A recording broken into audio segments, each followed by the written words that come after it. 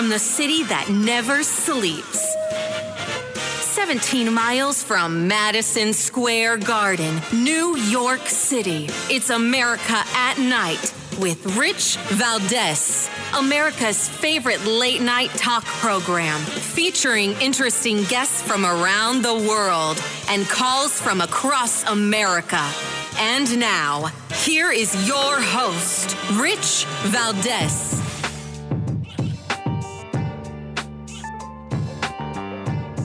Hi there, good evening, and what's up, America? I am Rich Valdez, Valdez with an S, at Rich Valdez on all of the social media. Welcome to the program, and our phone number if you want to join us, 866-505-4626, 866-50-JIMBO is the classic number. You're always welcome to give us a call on the Legacy line. Welcome to the Friday edition of the program, and big stories, right? We got a couple of big stories. I'm flying blind here. I can't hear my folks in the studio at all, so if I get cut off going to the commercial, it's because I have zero ability to hear in my ear.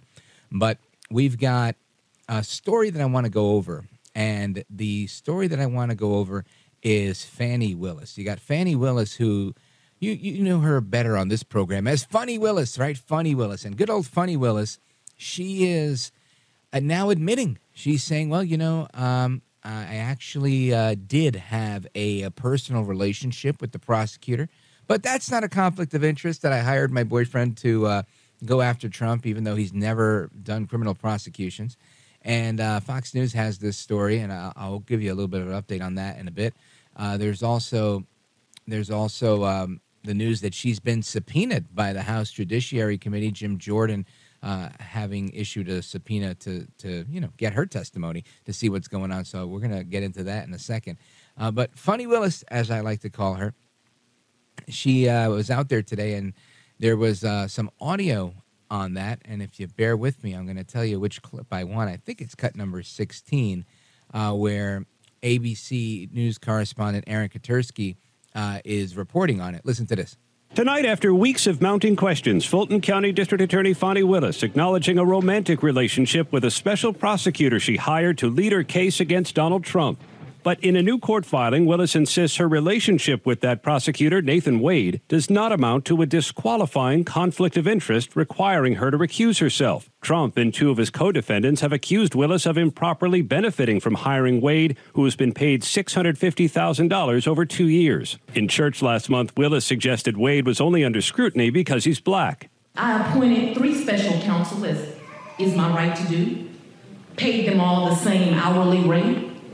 They only attacked one. But at the time, Willis did not acknowledge their romance. Today she did. Her court filing included an affidavit from Wade confirming they developed a personal relationship in 2022 after he was hired. Trump and his 2 co-defendants claim Willis benefited from the money her office paid Wade, saying he had taken her on lavish vacations. But today, Wade insisting the district attorney received no funds or personal financial gain from my position as special prosecutor.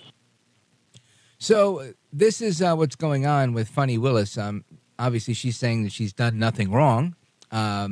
She's going on to say that she and Mr. Wade have been professional associates and friends since 2019, but there was no personal relationship between her and Mr. Wade in November of 2021 at the time of Mr. Wade's appointment, and that Mr. Wade didn't offer any what's the word here, insistence that he or she pursue any prosecutorial discretion on this particular case. So we'll see how this ends up. To me, it looks like it's not good for her and definitely undermines the case, right? Because whether you're guilty or not, when they start throwing mud like this, it's typically your job to say, I didn't do anything wrong, but I'm going to step aside for the sake of, justice to be done here, for the sake of this case to move forward, blah, blah, blah. I don't think she's doing that because she seems to be doubling down. And at least as of now, she's doubling down. So we'll see how that goes. I don't know what's going to happen with her. But it seems like she's becoming defensive. And listen, I can become defensive just like anybody else. But I'm learning in life, becoming defensive is not a great response. Just isn't. Sometimes we feel the need to defend ourselves or to set the record straight or to, correct a wrong or whatever. But ultimately, to the outsider looking in, I think you lose. And I think Funny Willis is going to lose here. I really do. I think not that she's going to lose the case, which I do think she's going to lose, but more so I think she's losing any public support she may have had, right? So you've got the state of Georgia that's now the Senate, the state Senate, is investigating her.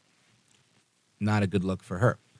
Now you have the media scrutinizing what's going on. Also, not a good look for her. And on top of that, you've got the House Judiciary Committee in Washington looking into this, and I'll get into that in a second.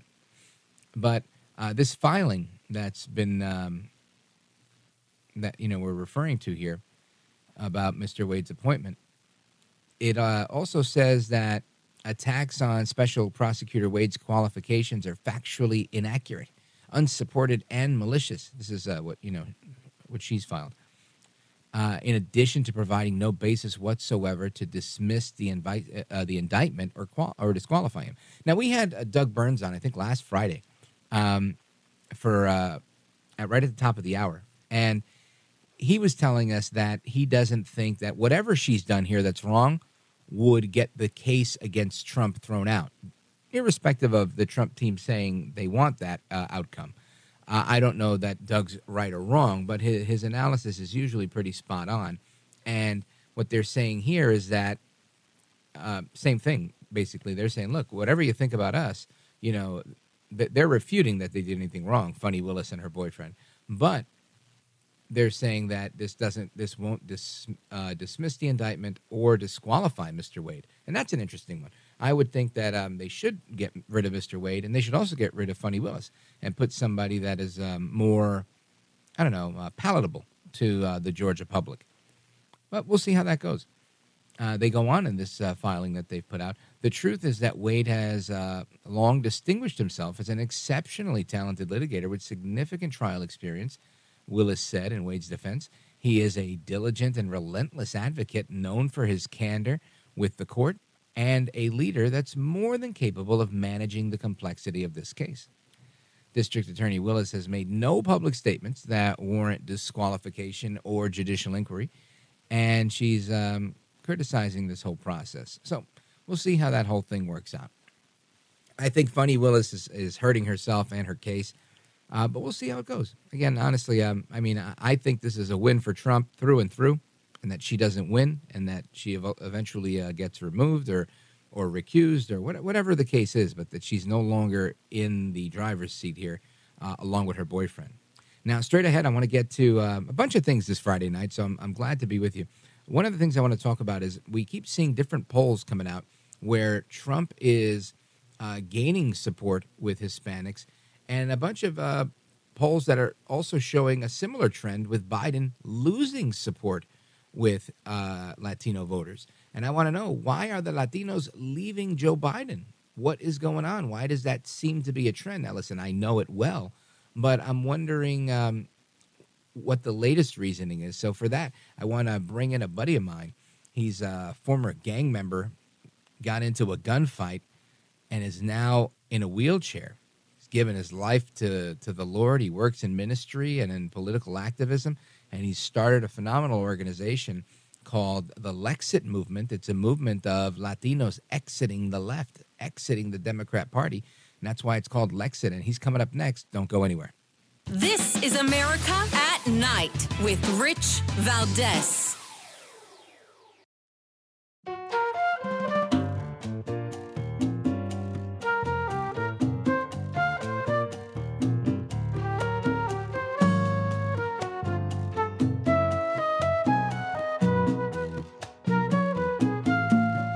By the way, your ratings are up. Congratulations. I had somebody. It's always nice to check.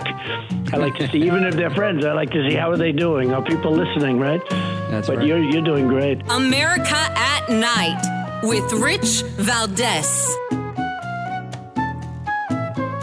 So the jury's out. It seems that we continue to see more and more Hispanic voters leave the support of the Democrat Party, to leave the support of Joe Biden. And I think the question for many becomes why. Now, we can easily answer that right? We can say, well, it makes all the sense in the world.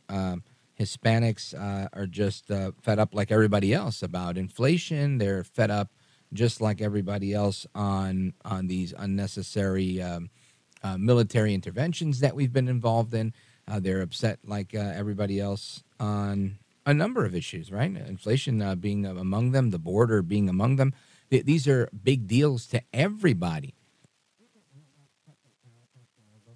And that's why we have so many minority voters that are saying, you know what, I don't want anything to do with Biden. I'm done. I'm through. But there's more, right? There's more to it, because when you really press the flesh and you speak to people, you find out, well, you know what, there's a lot more to it. People are taking this stuff personally because it's affecting their families. And it just is increasingly evident. I mean, look at this. This one's coming out of Texas, right? This is in the Houston Chronicle. Just a quick headline here. Texas Latinos prefer Trump over Biden in presidential election. University of Houston poll finds, right? This is today. Likely Latino voters in Texas prefer Donald Trump over President Joe Biden in an expected rematch this November as they, go head to head. And this is according to University of Houston survey that was released earlier this week, right? Let's see here. 40% of the state's Latino voters support Trump. 47% of the state's Latino voters prefer Biden. Excuse me. 41% support Biden, and 47% support Trump. So that's an interesting matchup with Trump up by 6. I read that the wrong way. And that's according to the University of Houston Hobby School of Public Affairs. And we keep seeing polls like this from all different places, right? It's just over and over and over again. Seems to be the trend. So I want to bring in a friend of the program, a friend of mine. He's the founder of an amazing group of concerned conservative Christians that are walking away from the Democrat Party. They're leaving the left, and they call themselves Lexit, Latinos exiting the Democrat Party. His name is Jesse Holguin. Jesse, welcome back, sir. How you doing, my brother? God bless you, man. Good to talk to you. Good to talk to you, brother. It's been a while. Yeah. So I know you've been out there. You've been busy. I've seen you at a number of events doing the amazing work that you do. What's the main thing that you're hearing right now when you're out on the front lines doing the activism that you do from Hispanics, from minorities, when they're saying, I'm done. I'm not messing with the Democrats anymore? What's the number one reason? There's a lot, like you said, there's a lot of things. So you can't really pinpoint just one thing, but it's a lot of things. Like especially over here on the West Coast, big thing was the parents are pissed off because they're grooming the kids at schools. They're pushing all that stuff at the kids at school. So we've been battling that a lot over here. And Latinos, we're not so. Then they're trying to do child mutilation, and like you said, the crime, because it's bad in New York too, but the crime, all that inflation, all of that stuff. So people are just fed up because, like, you pick any issue, basically, you can just pick any issue. Democrats are doing terrible on it. Biden's doing terrible. And you can pick the issue, and they're doing terrible across the board. So people are just fed up with it, and now their eyes are open because, see, they got bamboozled, a lot of Latinos. They got manipulated, bamboozled, however you want to call it, because, see, they tricked the minorities, especially the blacks and Latinos, but they can focus on everything on racism, race, or the past, and indigenous colonizers, all that gibberish. That's what they've been manipulating the minorities on, especially Latinos. Then before they say, Trump racist, Republican racist, everything is white nationalist and all. That's what they do all the time, right? So they got a lot of these minorities, so they voted for them. But now a lot of them are getting egg in their faces, and they're like, now they're going to the gas station, putting gas. Now they're going to the grocery store, buying groceries. They're seeing all the crime. They're seeing they're grooming their kids at school. They're seeing all of that. So they're like, whoa, they got egg on their face, and now they're waking up. So they're like, whoa. Now they're starting to wake up because of all of that stuff. Yeah, listen, I totally get it. And I think we hear the same things on the East Coast as you guys are hearing on the West Coast. And it's inspiring to see how many, Latino moms and dads are involved in this issue against expanding the role of gender, right? Making it incredibly fluid for a lot of people. And I know that's a big issue in California schools, probably even bigger than it is in New York and New Jersey. And well, they even made it here that they were trying to make it where they could even take your child from you at 12 years old, and the parents are totally against that. But go ahead. No, well, that was what I wanted to ask you was how are parents responding to a lot of this big push? Because I think those are the only states in the nation, right? I think it's California, followed by New Jersey, that are both entertaining this law that says if you don't accept your kid's transition, and you don't have to approve it either, but if you don't accept it, the school has a right to use the state's child welfare powers to take your kid away. Totally insanity, the parental rights. Like, when we went to school, they only taught math, English, science, whatever. Just stay on the subject. We don't need you to talk to our kids about sex and all this other gibberish and putting all this stuff in their head. They never did that when we were in school. Never, ever. Like, why are you guys doing that? We don't need your opinion. We send our kids to school, just teach them the basics and all that, and that's it. But they're indoctrinating the kids, like we always say, because they can't reproduce, so they recruit, and that's why they're grooming kids. We've been having rallies all across, and then at the school board meetings, parents have been voicing their concerns, and it's been like a big thing over here. But parents are afraid because especially Latinos. We love our families and Latino mothers and that with their children. You don't mess with the kids, so that's like the straw that broke the camel's back for a lot of Latinos. Once they seen them doing that to their kids, they're like, whoa. And then they see like the drag shows for kids, they having little kids there, and just like all of that, people are like, even if they're not involved in politics or they don't really care either way, they don't like that. They're like, whoa, I'm not even really into politics, all that, but I don't like they're trying to do that to the kids in school. Like Latinos, we don't like that at all, the Latinos. So, but there's a bunch of other reasons too. Like I said, it could be the inflation, the borders, even the borders. Because imagine, even right here, I live in LA, in the heart of LA, and right down my street and all, there's a bunch of illegals, right? And even they don't like the open border situation. But a lot of them, they've been here for like over 10 years, 20 years, working here a long time. They've been here a long time or whatever, but they don't even like open border. They don't even like what's going on at the border. Nobody does. It's like totally insanity. I even just read today that they're trying to give them free cards, prepaid credit cards to illegals now. Did you see that? With $2,200 on them. Jesse, hang on right there. Folks, we're on with Jesse Holguin. We're going to hear a little bit more about his story and what he's up to, and we're going to get his take on the border and more when we come back. Don't go anywhere. It's America at Night with me, Rich Valdez.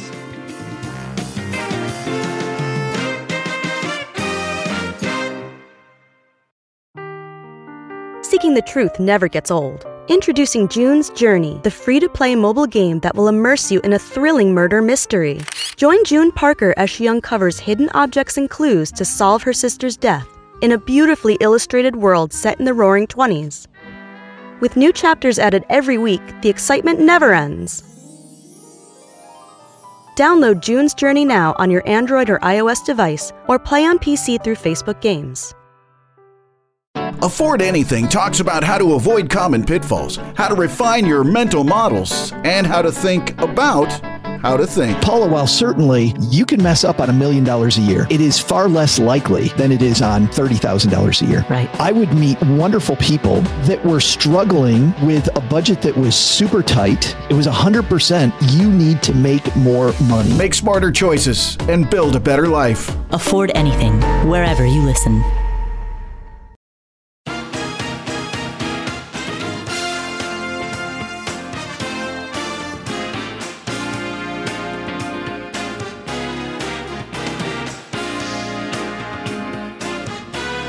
Is America at Night with Rich Valdez. We're hearing a change when it comes to immigration in general from President Biden on down. To hear her talk about that, it is also directly related to the fact that these were police officers. Does that have any impact? Does that change anything? Well, It's so complicated because, you're a New Yorker. You move through the city every day, as I do. We see these people. We touch these people. They're out looking for work. They're delivering our food. They're at the gas stations and the car wash. These are people who came in waves, 170,000 probably to New York City. But within that group, this hardworking, throngs of people in search of hope and a better life, there is this 1%er, criminal element that looks at a different opportunity here. These individuals, I went over their rap sheets yesterday, multiple charges, grand larceny, robbery, attempted robbery, grand larceny.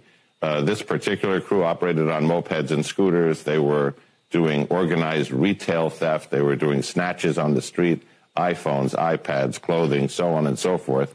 One of them that they are still seeking has 10 charges on one day because he's part of a pattern that's been going on. And I'm looking at the dates that their arrest started, which is probably close to when they got here.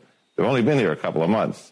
So what the detectives are telling me is they have crews here that operate in New York, do all their stealing, then go to Florida to spend the money and then come back. And I'm like, well, why don't they just stay and steal in Florida? And they said, because there you go to jail. Oh.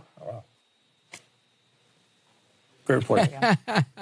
So there you go. You've got, that's John Miller. He's the CNN chief law enforcement and intelligence analyst. And the anchors were stunned to silence saying, oh, at the end, because he basically told them that these people have come here, that while there's many people that come here with good intentions, that there are criminals coming into this country. There are people coming into this country to terrorize the country. And you know who else said that? Donaldus Magnus, El Trompito, the 45th president of these United States, Donald J. Trump, right? He said that, and everybody said, oh, no, because you're a bad guy. You're a bad guy. Listen to this.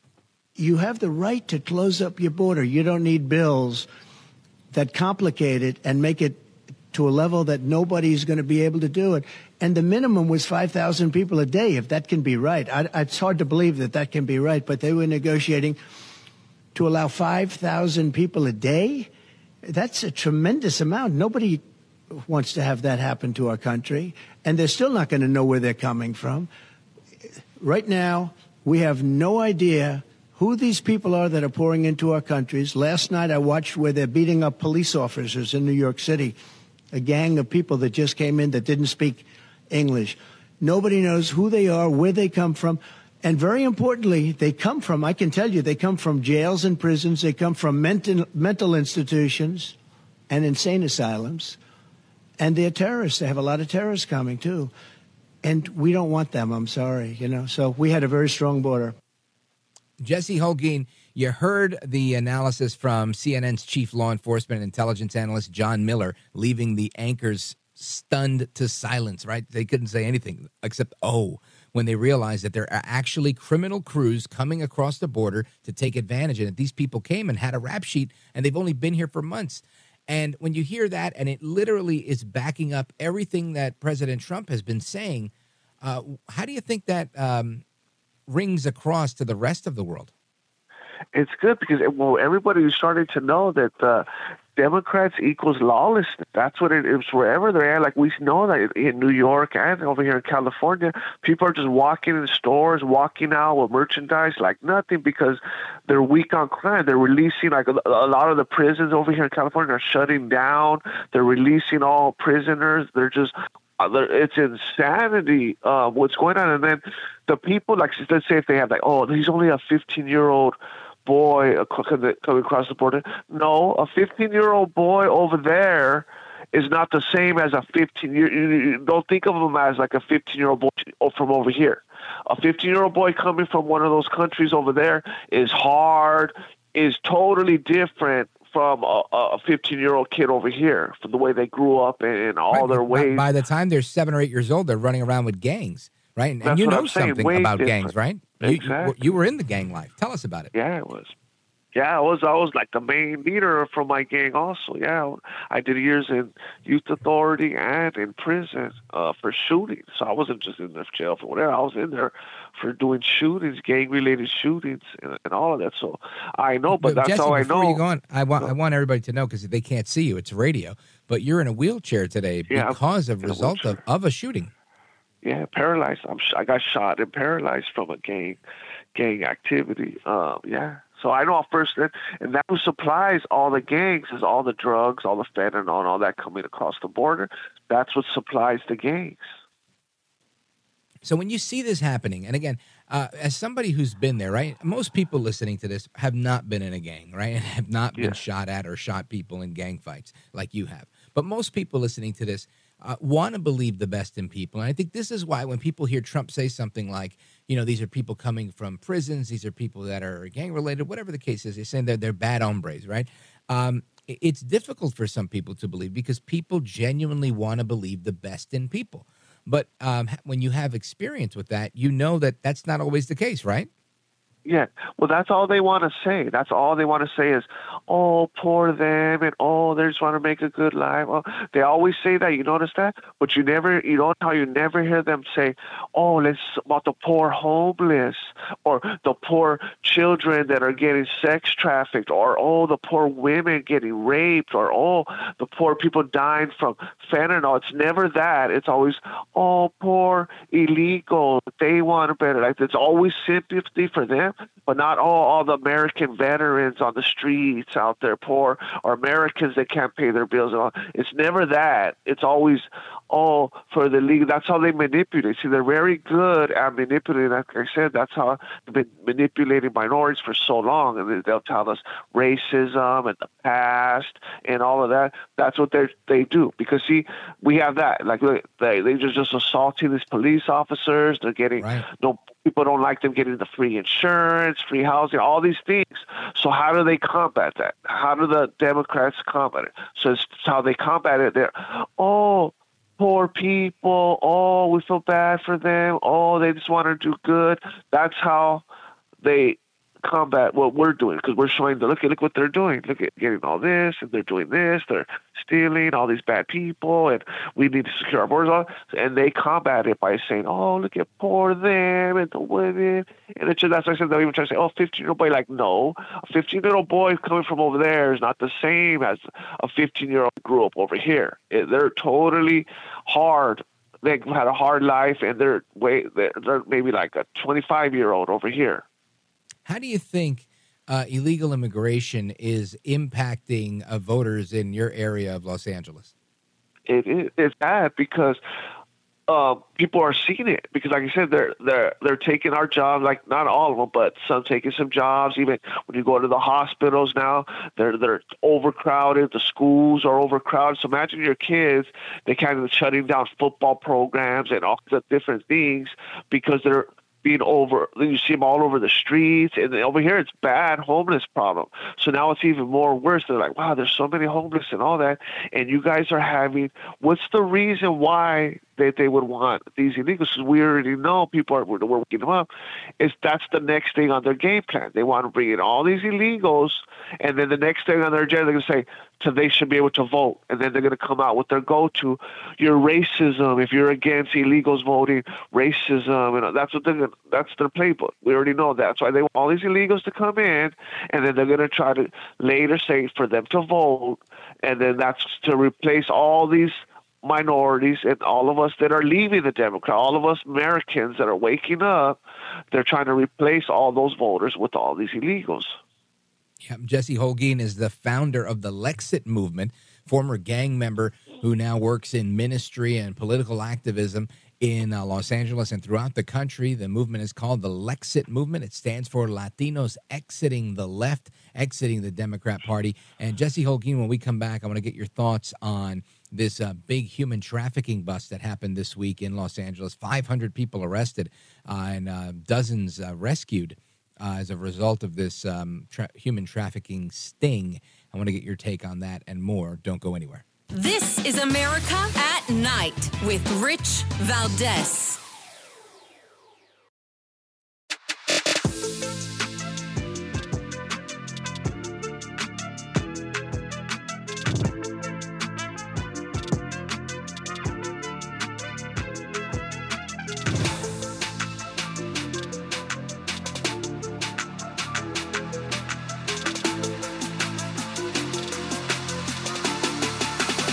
This is America.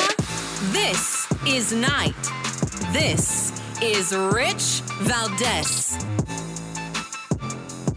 is a statewide task force made up of dozens of law enforcement agencies who went after these guys, and they netted more than 500 arrests. North of 500 arrests were made statewide by a task force made up of more than 90 law enforcement agencies in California. The LA Regional Human Trafficking Task Force made the announcement earlier today of the arrests at a news conference at the Hall of Justice. LA County Sheriff Robert Luna not only talks about the arrests, but the number of victims that were saved in their 2024 operation that happened last week. 54 adults were rescued. 11 children were rescued. 40 suspected traffickers and exploiters were arrested. 271 sex buyers were also arrested. In total, there were 539 criminal arrests made during this week-long operation. All right, that's a report by Sid Garcia, ABC 7 News, discussing the 500 people that were arrested for trafficking-related charges by Sheriff Robert Luna and their operation to arrest these folks. I forget the name of it. I just saw it, and it's drawn a blank on my mind. But I'm always happy to see. I'm over here, and I haven't even seen it. Oh, really? You haven't seen it yet? It just happened, I think, on Tuesday was when I saw the news, and they just had that press conference. And it's about time, I think, that we see arrests that, usually it's like, 10 arrested, 12 arrested, 20 arrested. This was 500 people that were arrested. And I think it's a good thing. What do you think? Yeah, I think it's a great thing, and it just goes to show. Remember when that Sound of Freedom movie came out, and we're trying to talk about it. They were saying, conspiracy theorists, and that's right. Totally against it. They were trying to bash the movie because it's like we were nuts and all QAnon and all that. And we're like, what? That's real. But we all knew, especially us Latinos, we all know and that that's true in our countries. We know that's common in our country, so they didn't fool all of us. Jesse Holguin, as you bring up a really good point, and that movie, by the way, The Sound of Freedom, is on Amazon Prime. If you have Amazon Prime, you could watch it for free. But the point of that movie was really interesting, and I do remember a lot of people pushing back, and some large magazines were taking exception to the idea of the movie, saying that it was conspiracy theory pushed by QAnon followers, and it's really messed up that, I guess, our critics on the left would trivialize child trafficking and child exploitation just for their own political benefit. Yeah, that's disgusting. That shows you what evil disgustingness that we're up against to do that. Like you said, imagine that. Who would be against pedophiles and human trafficking, raping, and that of children? Shouldn't that be something that we should all be in agreement with and like that? How are you guys attacking when then that's a true story too? They even have the video proof, like everything's a true story. How could you guys be attacking that like that? It's totally shows you, like I said, how evil that, because we all know that Hollywood, a bunch of pedophiles, like all of that, it's all the same thing in one. Yeah, because I think if they're gonna, one day that's gonna be their leftist agenda. They're gonna one day push pedophilia. Well, it's funny. I've had a number of guests on this program who've thought that is part of the agenda on the left. That there are some radicals on the left that said, we're going to hijack this movement and we're not going to make it about being an alternative to the conservative movement, but really an agenda that's pushing the idea of lowering the age of accountability for a lot of things, in particular, so that what they call intergenerational sex, or what's the other term that they use? Oh, geez, I'm forgetting it. It'll come to me. But it's a term that they've been using to, instead of pedophilia, they call it minor attracted person. That's it, MAP. They call it a minor attracted person. I mean, I think that's absolutely insane. Yeah. If I would have told my dad, God rest his soul, he's not around, but if I would have told my dad, if he would have said one of these, weirdo pedophiles, and I would have said, no, that's a minor attracted person, Dad, I think he would have lost it. Gosh, it shows you how sick, evil days we're in. But even like I said, even the gall for them to even come out attacking that movie, and like that shows how bad it is now. They think that they have free reign, like I said. Okay, even at the drag shows and that, like, why do they want kids there? Like, okay, for one, I wouldn't even want a woman stripping. I wouldn't want a woman stripping in front of little children. I would want that, right? Let alone some man. But then you ask yourself, what kind of a man wants to dress half naked in front of children? What kind of man is that? Right. And you know what's interesting is, again, like I go back to, many people are very well-intentioned. They don't see the bad in things. So when you take somebody who just wants to live a good life, that wants to just be a peaceful, kind person, and they hear, oh, you know, they're having drag queen story hour with the kindergarten kids at the library, they're thinking, oh, how nice. You know, I don't want my kid to be a bigot, and I've heard that if you don't like drag queens, you're a bigot. So then maybe I should bring my kid to the library so they could do the drag queen story hour, and we could all have fun with the drag queens, because ultimately we want our children to be kind. Ultimately, we want our children to be accepting of other people. We want, right? And people start to think these things. And again, there's nothing wrong with these thoughts, in so much as really asking, why is it that they want to be around your children? That's the question you got to ask yourself. Jesse Holguin, stick around. We're going to wrap up when we come back. Don't go anywhere. This is America at Night with Rich Valdez.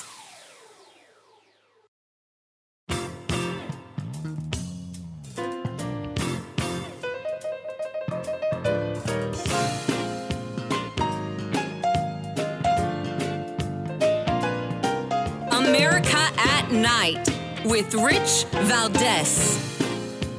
All right, amigos, welcome back, familia. We're going to hear from John Ondrasik. You know him from the band Five for Fighting. We're going to talk about the debut of his latest song. That's coming up in the next hour. But right now, we're wrapping up with our brother Jesse Holguin. Jesse Holguin's a former gang member that got caught up in a gunfight, ended up paralyzed, and now is serving in ministry and doing political activism. He's the founder of a group called the Lexit Movement.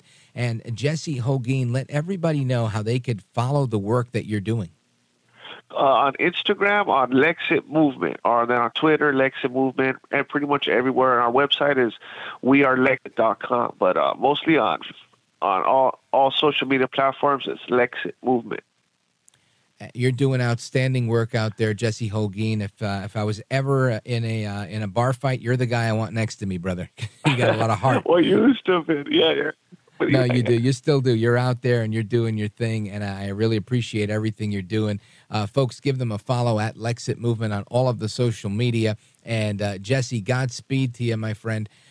Before I let you go, what do you have coming up? What's the next big thing you're working on? Tomorrow we're going to be at the caravan. There's a bunch of caravans coming from Texas, going to San Diego, and then going to be headed to Arizona to go to the border caravan. So we'll be out there tomorrow in San Diego. Okay, and you guys are, I guess, doing like ministry work or outreach, activism? Yeah, we do all that too. Right now we're going to be focusing on candidates. All the elections coming you're up. in those so we're regions supporting candidates. Got it. We're going to be pushing for candidates to get. So we need to get these Democrats out. Well, that's the nature of the work you're doing. The Lexit Movement, Latinos leaving the Democrat Party, exiting the Democrat Party. Jesse Holguin, you are a gentleman, a scholar, and a patriot, and I thank you for staying up late with us. Thanks, brother. God bless. You got it, brother. Godspeed. Folks, we're coming right back with John Ondrasik from the band Five for Fighting. He's going to talk about his recently debuted song. It's themed around what's going on in Israel, so you don't want to miss that. We'll have a clip of that for you as well. And we're going to talk about the importance that music has on the social conversation that we're having globally. Don't go anywhere. I'm Rich Valdez.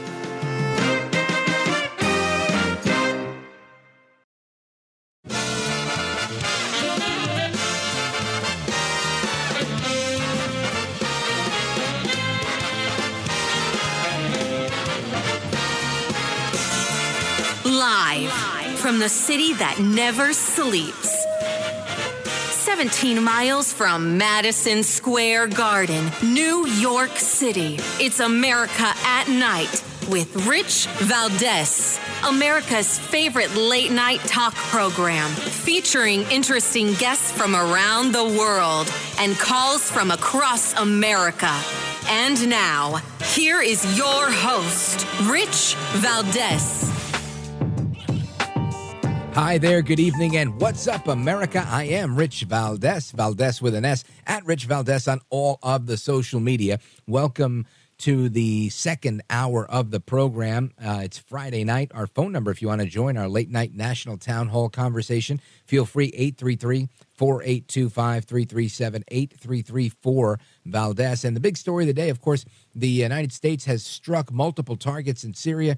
We're going to get to that just after the bottom of the hour.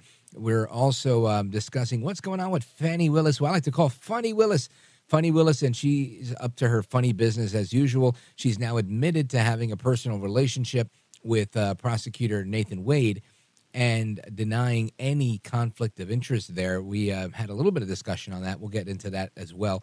I also want to talk about the importance that music has on the culture. Music is both a driver of the culture and a barometer of the culture, right? And it's always been that way. I mean, think back to the song, Hotel California, right? It's about some guy doing drugs and OD and all that. And that was what was going on in that era in that place at that time. And music usually tells a story, gives a snapshot. Sometimes there's, an embellishment. But for the most part, it, like I said, both drives the culture, but is also a barometer of the culture. You can really get a sense of what's going on, who's who, and what's what. It reminds me of a time a couple of years ago, I don't know, it might have been 2019, where in Puerto Rico, there was an ongoing battle with the governor. His name was Ricardo Rosselló, and he made some disparaging comments following Hurricane Maria, and it offended a lot of people, and they called for his resignation. And when the biggest genre of music in Puerto Rico is reggaeton, right, part of the urban genre, and when those guys got involved, the musicians, singers, songwriters, etc., they led this movement, and it informed the culture, and they flooded the streets, and they ultimately got the resignation of the governor. And it just made me think, I wish we could get the resignation of Joe El Baboso Biden, right? How cool would that be? I don't think we would. If we rushed the streets, they'd say it's another January 6th. But my point is that music has an incredible power, and it's truly something that I think is a part of our lives that we don't always realize how important or how powerful it really is. And John Ondrasik, you know him from the group 5 for Fighting. And if you don't remember their big song back in the days, 100 Years, and he wrote a song called Can One Man Save the World? And he spoke about how inspired he was of the Ukrainian people, their courage and determination in the face of the Russian onslaught, and how it gives all of us hope and fortitude for all freedom-loving people. And I think that's right. I think ultimately, like I said this earlier, people want to see the good in other people. They really do, unless they're taught or told to see it otherwise. And that's why I think it's so important for music to continue to inform the culture and to tell the story of the times. And I want to welcome as our guest, John Ondrasik from 5 for Fighting. John, welcome, sir. Hey, Rich. Thanks for having me. Oh, you bet, brother. And, we're talking about some of your previous songs. And, in fact, you have a new song that was inspired by the events that occurred on October 7th. Tell us about that. Yeah, I think we all were, horrified about, watching the atrocities on October 7th. I think for many of us, it reminded us of 9/11, frankly, reminded us of the disastrous Afghan withdrawal. Some of the images, we just were shocked. But afterwards, I don't think we expected, 2,000 people celebrating the atrocities in New York City the next day. And we continued to see the moral collapse of many of our institutions, certainly the media, obviously college campuses. Rich, I was honored to play the concert for New York after 9/11. you'll remember back in the day that they had all the posters of the missing on the 7th Avenue, and you'd walk by and you'd be sad knowing those folks were never coming home. But could you imagine people ripping those posters down? Never. And that's what we're seeing. And then even in the House of Representatives, we have Hamas sympathizers. So that really kind of made me angry. And the theme of the song, "Okay," is the fact that we're not okay. And I think it speaks to the moral collapse of all our institutions. And certainly it's been going on long before October 7th. But I think it was a wake-up call for many of us. And frankly, also, you talked about how music can matter and change things for the good. The silence of the music industry after October 7th has been deafening. So that was another reason I felt obligated to write this song. Well, good for you. I'm glad you did. And folks, again, just as a reminder, we're on with singer and songwriter John Ondrasik. He's 5 for Fighting, and they've had plenty of hits, and you've heard some of their tracks that we just played. And he's got a new song called "Okay," inspired by what happened on October 7th when Hamas brutally attacked Israel. And I'm glad you wrote it. And again, it's important that I think someone like yourself, a Grammy-nominated singer and songwriter, puts out a song like this because it's a topic that has to be addressed, right? And I'm a big hip-hop guy, right? I grew up in New York, and I was born in the late 70s, so hip-hop was the thing when I was growing up, that and freestyle music. And hip-hop originally, whether I agreed with their politics or not, like Public Enemy and whatnot, these were all very political messages. The idea was they were, speaking truth to power in so many ways. And I've always had respect for that, whether I agreed with the message per se or not. I think it's important that you do that, right? Because the minute that we don't do that, we become Cuba, we become Venezuela, we become these despotic countries or countries that are under despotic regimes where people don't have a voice. So I'm grateful for the work that you're doing. And I want to play a little bit of the new song "Okay" before we go to commercial, and then come back and discuss it a little more. Folks, if you're just tuning in again, this is "Okay." It's an ode to Israel by Grammy-nominated singer and songwriter John Ondrasik from 5 for Fighting. This is America at Night with Rich Valdez.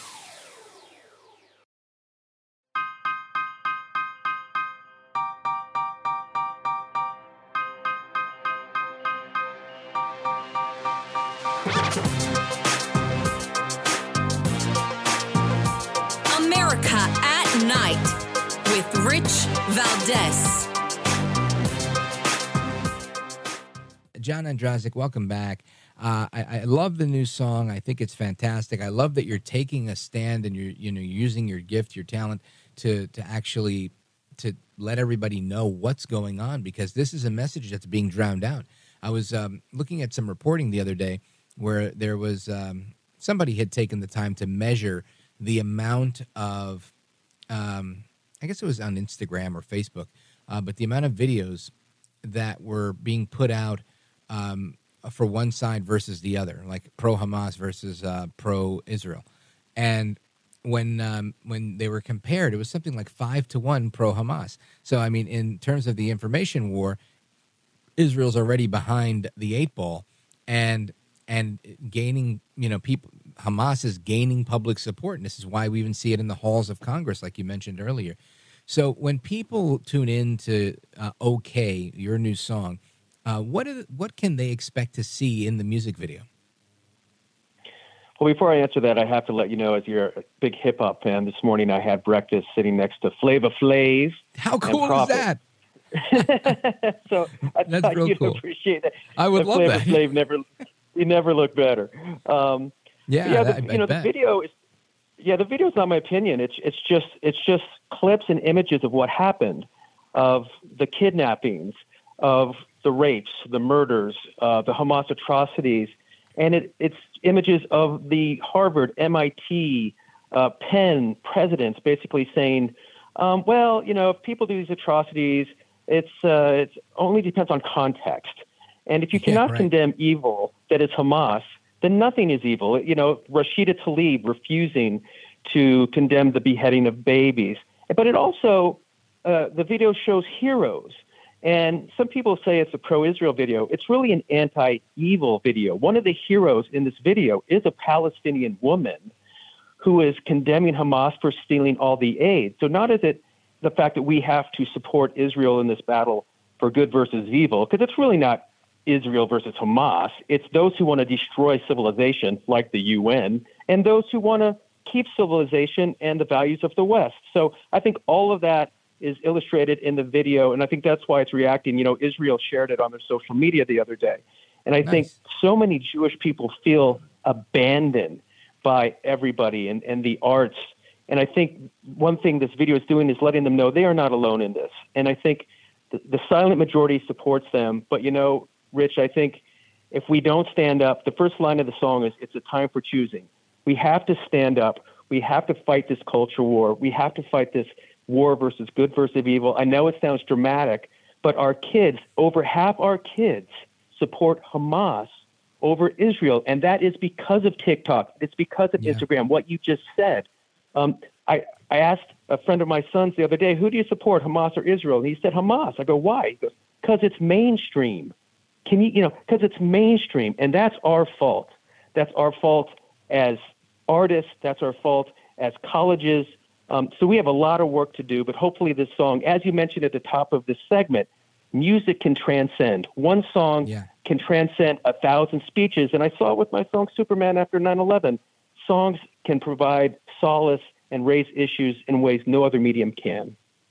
Yeah, amen to that. Folks, we're on with John Ondrasik. He is a Grammy-nominated singer, songwriter from Five for Fighting. He's got a brand new song called OK. Make sure you check it out on YouTube. Check out the video. It's very powerful. I don't think hearing it only on audio does it the justice that you really got to watch this thing in its entirety. Now, John Ondrasik, when are you taking this on the road? Is this part of your tour schedule? Tell us a little bit about that. Yeah, it's interesting these days because I'll certainly play my songs, 100 Years and Superman. But the last, few years, I wrote a song, Blood in My Hands, about the Afghan withdrawal, the debacle that was. As you mentioned, I wrote a song supporting Ukraine. We actually went to Ukraine and performed the song with Ukrainian orchestra. And now this song kind of about October 7th. So it's kind of interesting to see the collections of songs. And not everybody appreciates every song. But as you said, I think it's the obligation of artists to speak their mind. You listen to the music of the 60s, you sense the times. And I've always kind of been an old school guy. And we're out on the road in April and with the string quartet. We'll be with the rock band over the summer. So it'll be very interesting to see the response to this new song for sure. And tell us a little bit about your tour schedule. If people want to, check you out, where are you going to be? I remember last summer, Mr. Producer called me and said, hey, you want to go to Atlantic City? John Ondrasik is playing. I said, yeah, hell yeah, I want to go. The scheduling didn't work out. So if you're back in town anywhere in the East Coast, we're definitely we're gonna crash your party. Oh, anytime. Yeah, we will be kind of in the Midwest in early April with the string quartet. Few East Coast dates. We'll be on the West Coast at the end of April. This summer, we'll certainly be out with the rock band all over the place. All the dates are on fiveforfighting.com. It's a family show. Bring the kids, bring the grandparents, and I think we have something for everyone. And of course, Rich, you and Mr. Producer are always on the guest list, and we'd love to have you at a show this year. Oh, that's really kind. And I'm definitely pulling that string because I want to do it. And let everybody know where they can go to reserve tickets or take a look at the tour schedule. Yeah, everything's on fiveforfighting.com. I just do want to let folks know that all the proceeds from this new song are going to nonprofits that combat anti-Semitism. So folks sharing the song on Instagram, Five for Fighting Music, on Twitter, John Ondrasik, Facebook, Five for Fighting. It really takes all of us. And whether you have 10 million followers or 10, we all have a role to play. Speaking of followers, how do people follow you? What platforms are you on, and what's the handle? Yeah.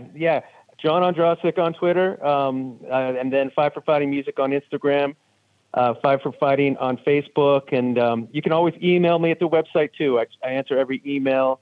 And it's been a big pleasure to be on your show. I'm a fan. I listen to you late at night, and we'll have to do this again sometime. Well, I'm a fan too, and Godspeed to you. Keep up the good work. It takes a lot of courage to deliver a difficult message, and sometimes when you're not popular, right? It's an unpopular message sometimes, and both of us do. And I know sometimes you just got to grin and bear it and deal with the critics. So, stay strong, my brother, and we'll definitely catch up with you over the summer. Folks, that's John Ondrasik. You can get him at 5 for Fighting or at John Ondrasik on the social media. 5forfighting.com is the website. Make sure you get your tickets to see him if he's in your neck of the woods.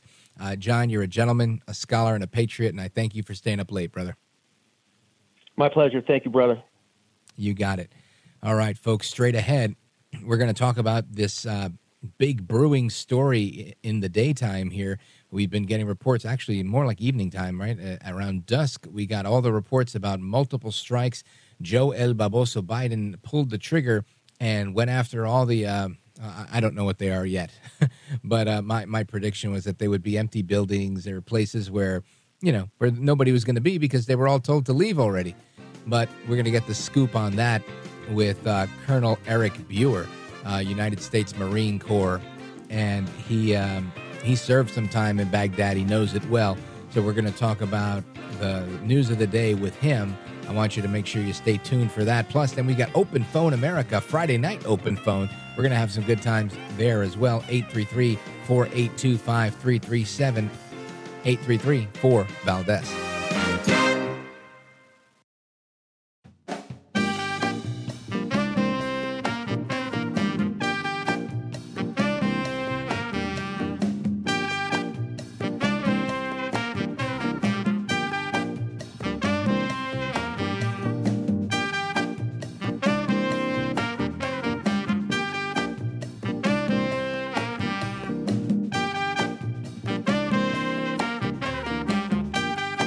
America at Night with Rich Valdez. U.S. military forces struck more than 85 targets at 7 facilities utilized by Iran's Islamic Revolutionary Guard Corps and the militant groups that they sponsor. 3 of the facilities are in Iraq, 4 of them are in Syria. Numerous aircraft, including B-1 bombers dispatched from the United States, were involved in this operation. All right, that is John Kirby, a retired admiral who is the spokesperson for the National Security Council, and we are discussing the strikes by the United States on the, I don't know what to call them anymore, I guess Iran proxy groups that are, kind of hiding out in Iraq, hiding out in Syria. And today the United States, after a highly announced attack, decided to go ahead and strike these locations. I want to have this conversation with retired Colonel Eric Buer, United States Marine Corps. He's the author of Ghosts of Baghdad, Marine Corps Gunships on the Opening Days of the Iraq War. This is a topic he knows well. Colonel Buer, welcome, sir. Rich, good evening. Thanks for having me back. Appreciate it. You bet.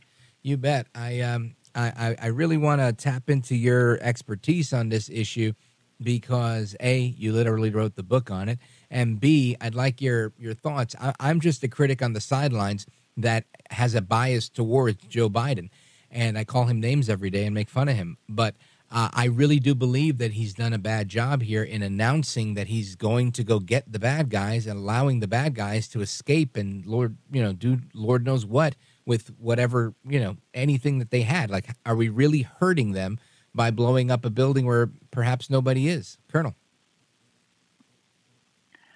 Rich, it's tough. It's a very long and tedious process working through the National Security Council and getting consensus, listening to your advisors, listening to the intelligence reports. There's an emotional response always when we're looking to have a clear military response to the loss of 3 great Americans who were killed in the Tower 22 facility. Yeah. So it's difficult. Yeah, we did spend some time telegraphing this. I think it's been very carefully coordinated not to strike any targets inside Iran. You're right, they're their proxies. They're the Islamic resistance in Iraq. It certainly goes after their Quds forces, the Iraqi forces, their special forces. The Iranian forces, special forces. They're operating in Iraq and Syria. it's really going to be a little bit of time to tell how effective a message we've sent. I think this is only the first round. This is all really we call conventional aircraft coming off aircraft carriers, long-range bombers striking these targets. But we'll see in the next day or so the level of effectiveness. Well, that was a very fair answer, and I could see why you became a colonel. It was a very, very fair answer. But I guess I'm hopeful that we will have struck something of that's noteworthy. I also think, and you tell me what you think on this one. I remember the bad guys saying, I don't know, maybe Monday, saying, hey, by the way, we're not going to bomb anything else because we don't want to embarrass Baghdad. And did you hear that report? Absolutely. So that's another issue, right? We're in Iraq, 2,500 troops in Iraq, really fighting ISIS at the the will of the Iraqi leadership right now. So it is a balance when you're striking targets inside of their country. This is what the Iranians do the best, right? They're trying to splinter, trying to fracture any relationships they can, and they'll do that. And they've been doing that very effectively, whether it's through, we saw on October 7th, through the proxy war of Hamas. We see it every day with Hezbollah. We see it now with the Houthis in the last several weeks.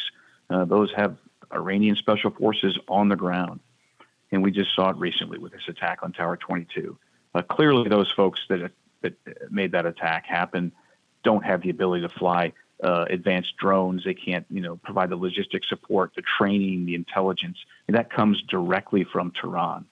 And so that is where the problem lays. It lays in the leadership in Tehran. And I think until we really strike at the heart of the issue, which is the Iranian leadership, we're going to continue to have these really, like I said, we're going to see how effective these attacks have been.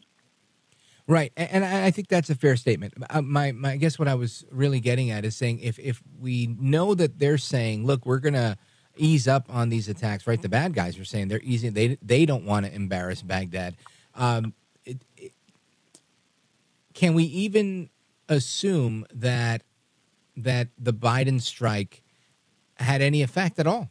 Because they were already saying that they were going to stop hitting these targets, or am I reading that wrong? So there's several groups out there. The group that claim they're going to cease attacks, they certainly are a splinter group. The group that certainly has not said is the Islamic Resistance in Iraq, and that's the Shia-based organization, clearly supported by the Iranians that carried out the attacks.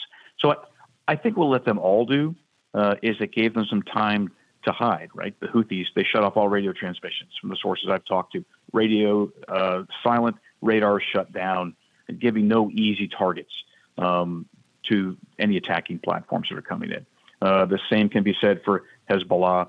Hamas is in their own peace, and then it gave an opportunity for the folks responsible for Tower 22 to move. Though we certainly tracked them and we hit those 7 targets, it gave them an opportunity to move and gave an opportunity to make that decision cycle, a targeting cycle, even more challenging for us. So to get back to your question, we don't know how effective they're going to be. Even if they're incredibly effective at knocking out proxies, it's not going to stop the root cause. It's not going to stop the fact that we've emboldened the Iranians to continue these attacks. So that is the core of the issue. The crux of the issue is, can we get to the Iranians? Can we force their hand? And that's yet to be seen. Folks, we are on with Colonel Eric Buer. He is the author of Ghosts of Baghdad. You got to get a couple of copies of this, one for yourself, one to give away. And Colonel, you were a fighter pilot, is that right?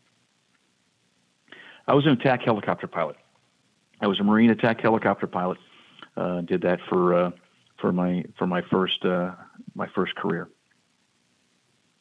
I would say it sounds like fun, but it actually sounds pretty dangerous. And I don't envy you, but it does sound kind of cool. I think anybody's up in the air doing the edge of your seat stuff is cool, but obviously very dangerous. Folks, are coming back with Colonel Eric Buer, author of The Ghosts of Baghdad. Straight ahead, don't go anywhere. This is America at Night with Rich Valdez. Call now, 833-4-VALDEZ. That's 833-482-5790. 5337 833 4Valdez. That's Valdez with an S.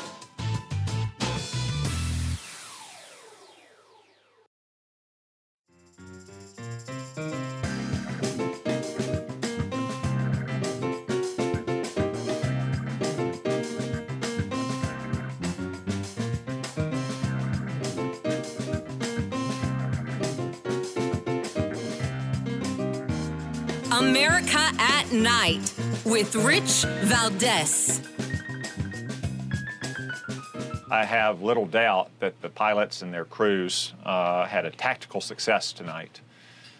I think it's an open question whether this will be a strategic success, by which I would set the standard for whether these attacks on Americans and international shipping stops. I have serious reservations about whether it will be a strategic success for numerous reasons. Just simply put, one example, we let Iran's leaders hightail it back to Iran from Syria and Iraq. So I suspect we did not kill many key Iranian leaders in these regions. Joe Biden also has shown no indication that he's going to reverse his failed Iran policy, really 11 years of failed Obama-Biden Iran policy of trying to appease and conciliate and grant concessions to the Ayatollahs. As far as I know, he is still giving sanctions relief to Iran to the tune of billions of dollars, even after the October 7th atrocities. So while I don't doubt that this will be a tactical success tonight and in the days ahead, I have very serious reservations about whether this will be a strategic success. We'll know soon enough whether the attacks have stopped. And there we have Senator Tom Cotton, in effect, echoing what our guest, Colonel Eric Buer, United States Marine Corps retired, is sharing with us as well.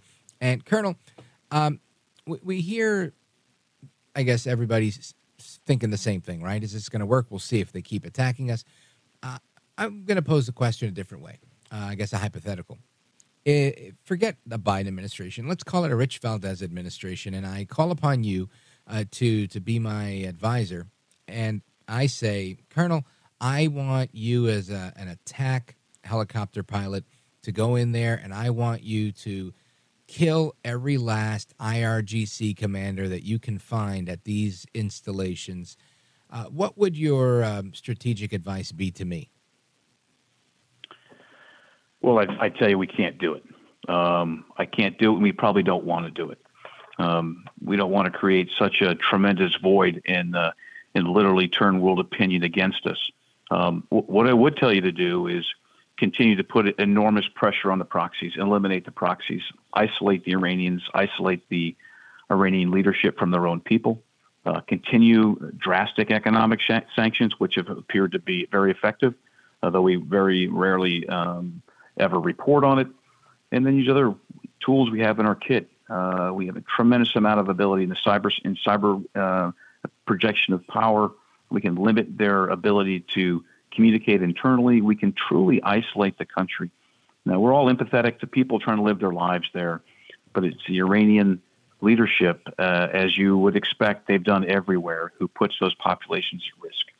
Is it so my advice again? Yeah. No, I got you. Is it my immaturity or hubris that thinks that because they killed 3 American soldiers, we should kill at least 3 of their guys?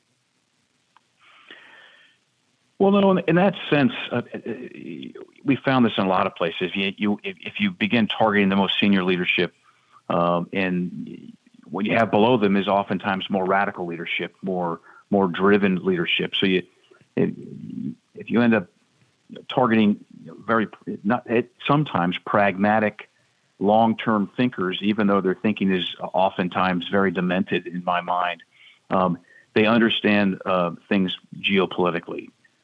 Now, if you target them, which we've done in the past, we've done it in many countries. There's certain peoples. We targeted Soleimani. Really great decision. Really put a massive hamstring on the Quds forces. Absolutely. And so those types of targeting, those are certainly on the table because those folks can be their fingerprints are all over these attacks. When we look at going up their food chain, I think at some point we have to give what I would call these isolated targetings, attacks, isolation of their proxies, isolation of the government, give that some time to take hold. And I think in the next couple of days, we're going to see, I suspect we're going to see ratcheting up. I think you'll see Tomahawks, cruise missiles coming out of submarines and aircraft and shipping. I think we'll see more strikes. I think the pressure will be ramped up. I may be wrong, but I think that's what we're going to see. Right. Listen, I'm not looking to start a war. I'm just thinking, and again, you're the colonel here, not me. I feel like if you come after three of our guys, we have to send an incredibly strong message so that you don't do it again and that none of your friends think that they can do that as well. No, I think you're absolutely right in that sense. I mean, appeasement is seen as weakness in their world, in that neighborhood. We believe it's a sign of maturity to show restraint and that we're somehow understanding of it, and we're going to, just say, don't do that again. They see that as weakness. We've only seen that as emboldening the Iranians. And Tower 22 was on no one's radar until about a week ago, and then an entire new proxy executes these attacks, and it just shows how much we've emboldened the Iranians. And we have to stop that very clearly. Clear messages, again, proxies, isolation, and then let it sit.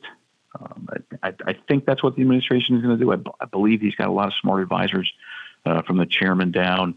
They're going to give him good advice. All right, folks, we're on with Colonel Eric Buer, and we're going to come right back. He is the author of Ghosts of Baghdad. We're going to hear a little bit about that when we come back, plus how you can follow and keep up to speed with Colonel Buer when we come back. Don't go anywhere. This is America at Night with Rich Valdez. Call now, 833-4-VALDEZ. That's 833-482-5337. 833-4-VALDEZ. That's Valdez with an S.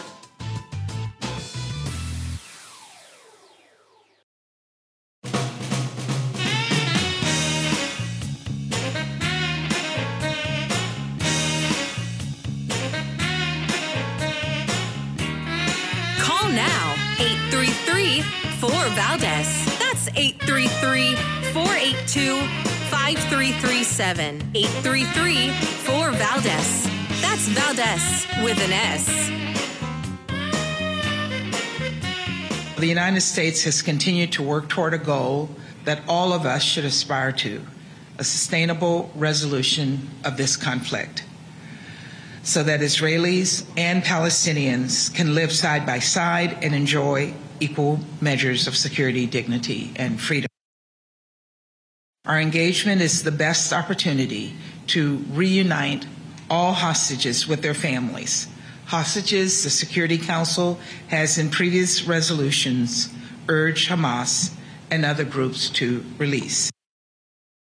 Is Ambassador Linda Thomas Greenfield. She's the United States ambassador to the United Nations, saying that these negotiations continue.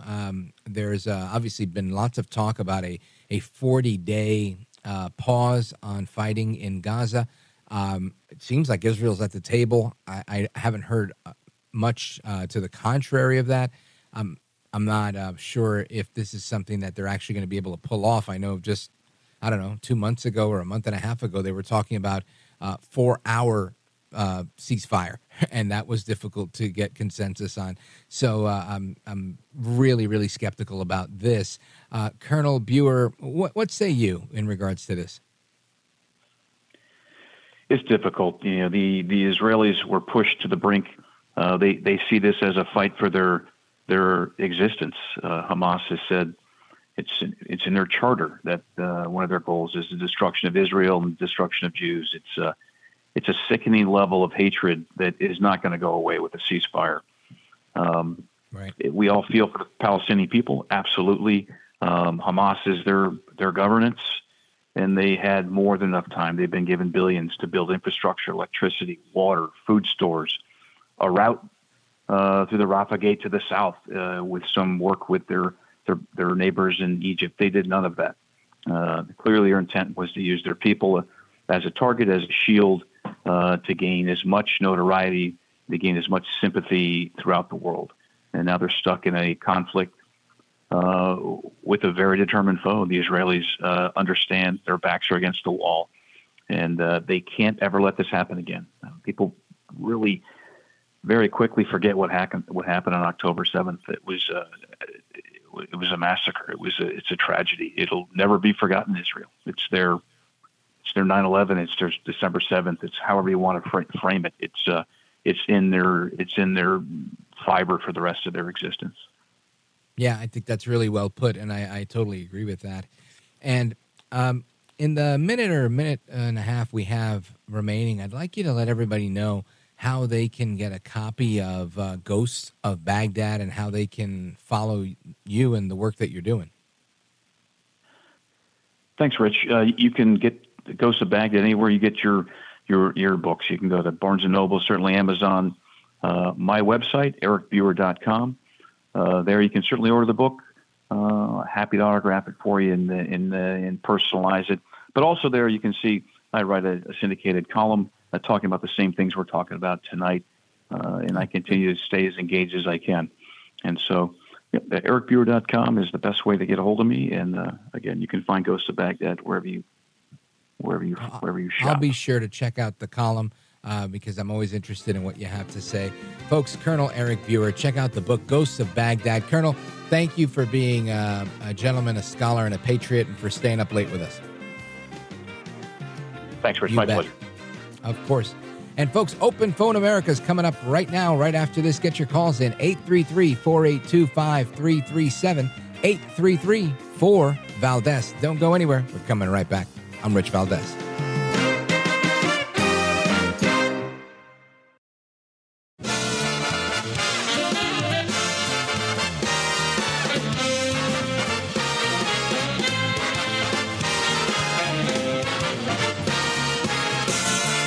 Live from the city that never sleeps. 17 miles from Madison Square Garden, New York City. It's America at Night with Rich Valdez, America's favorite late night talk program, featuring interesting guests from around the world and calls from across America. And now, here is your host, Rich Valdez.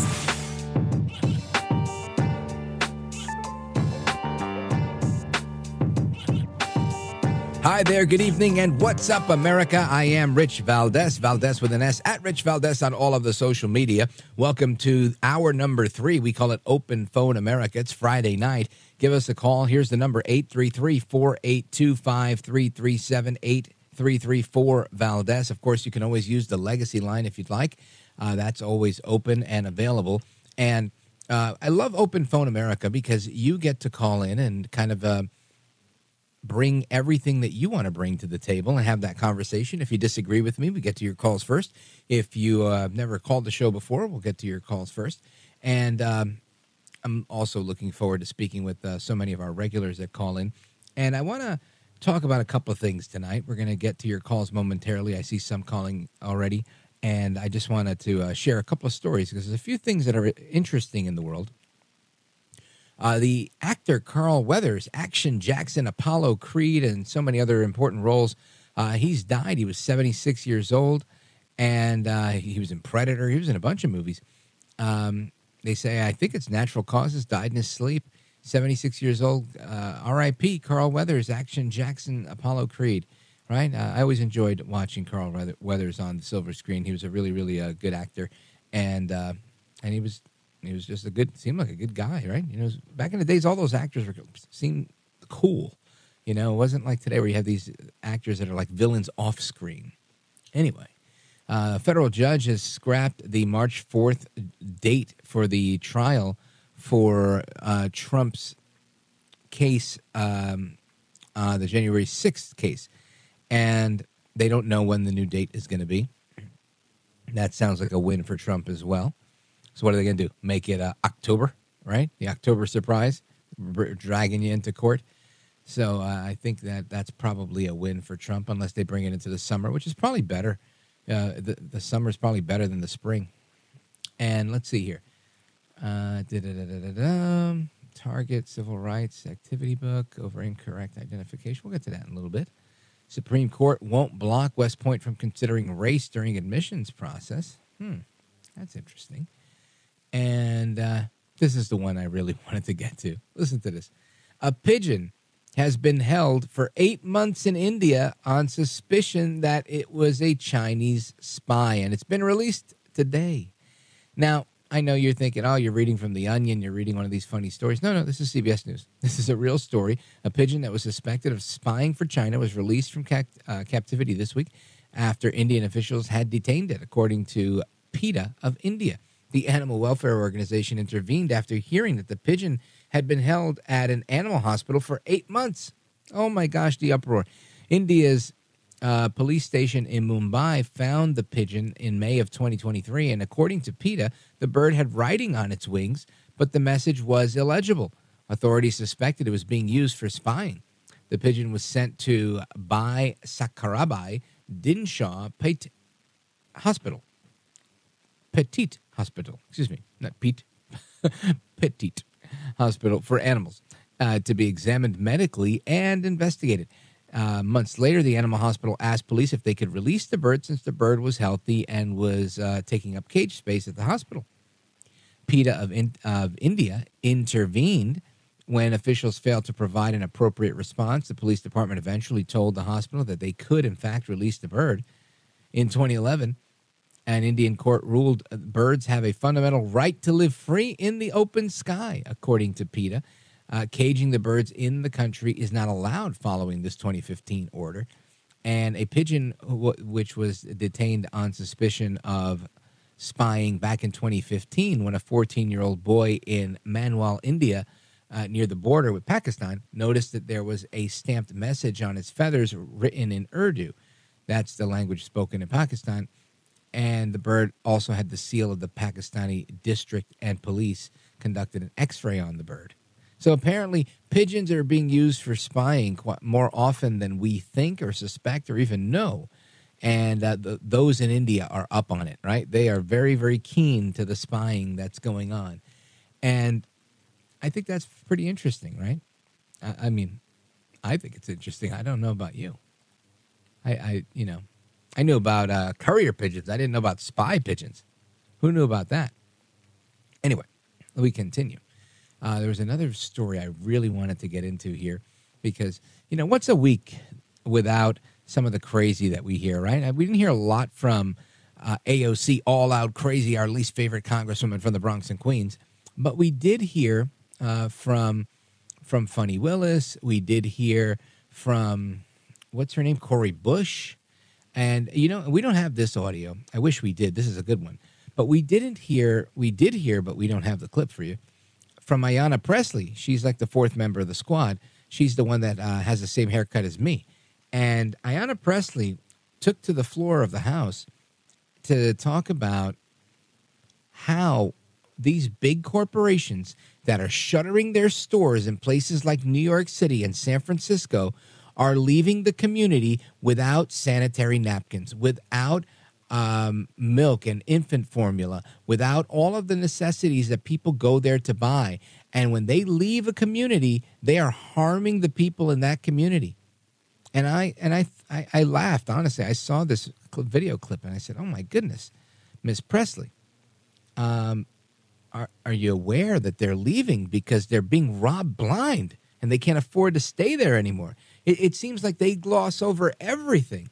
I mean, that's almost like saying, oh, my gosh, when the police are locking up these people that are, beating up the police and terrorizing the locals, who's going to do the terrorizing? Who's going to do the kicking them while they're down? This is a travesty. Unbelievable, the things that people say. Anyway, I also wanted to, I don't know if we have it, or if we don't, we'll get it for Monday. But there was a clip on social media from a program hosted by Shamika Michelle and Jason Whitlock. And they were talking about people, it was social media, right? There's like a trend on social media of heavy-set women. And I think they say something like, I'm a fat girl, so of course I stuff my face while I'm walking. Like, I'm a fat girl, so of course just these very, revelatory things about their eating habits and their lifestyle as an overweight person. And I thought it was just fascinating that this is a new thing and that people are trying to play that up, right? As if that's something of virtue. So we'll talk about that in a moment as well. Anyway, your calls and more are coming up straight ahead. You can get your calls in now, 833-482-5337, 833-4-VALDEZ. This is America at Night with Rich Valdez. Call now, 833-4-VALDEZ. That's 833-482-5337. 833-4-VALDEZ. That's Valdez with an S.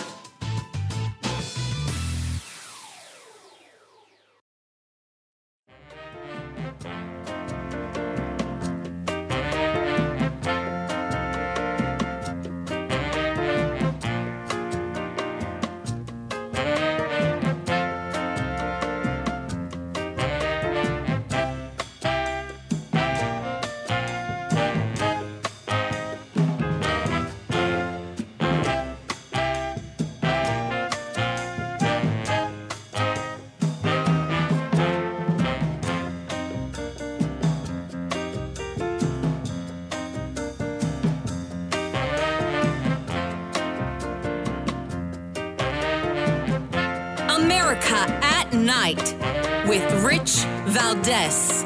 Call now, 833-4-VALDEZ. That's 833-482-5337. 833-4-VALDEZ. That's Valdez with an S.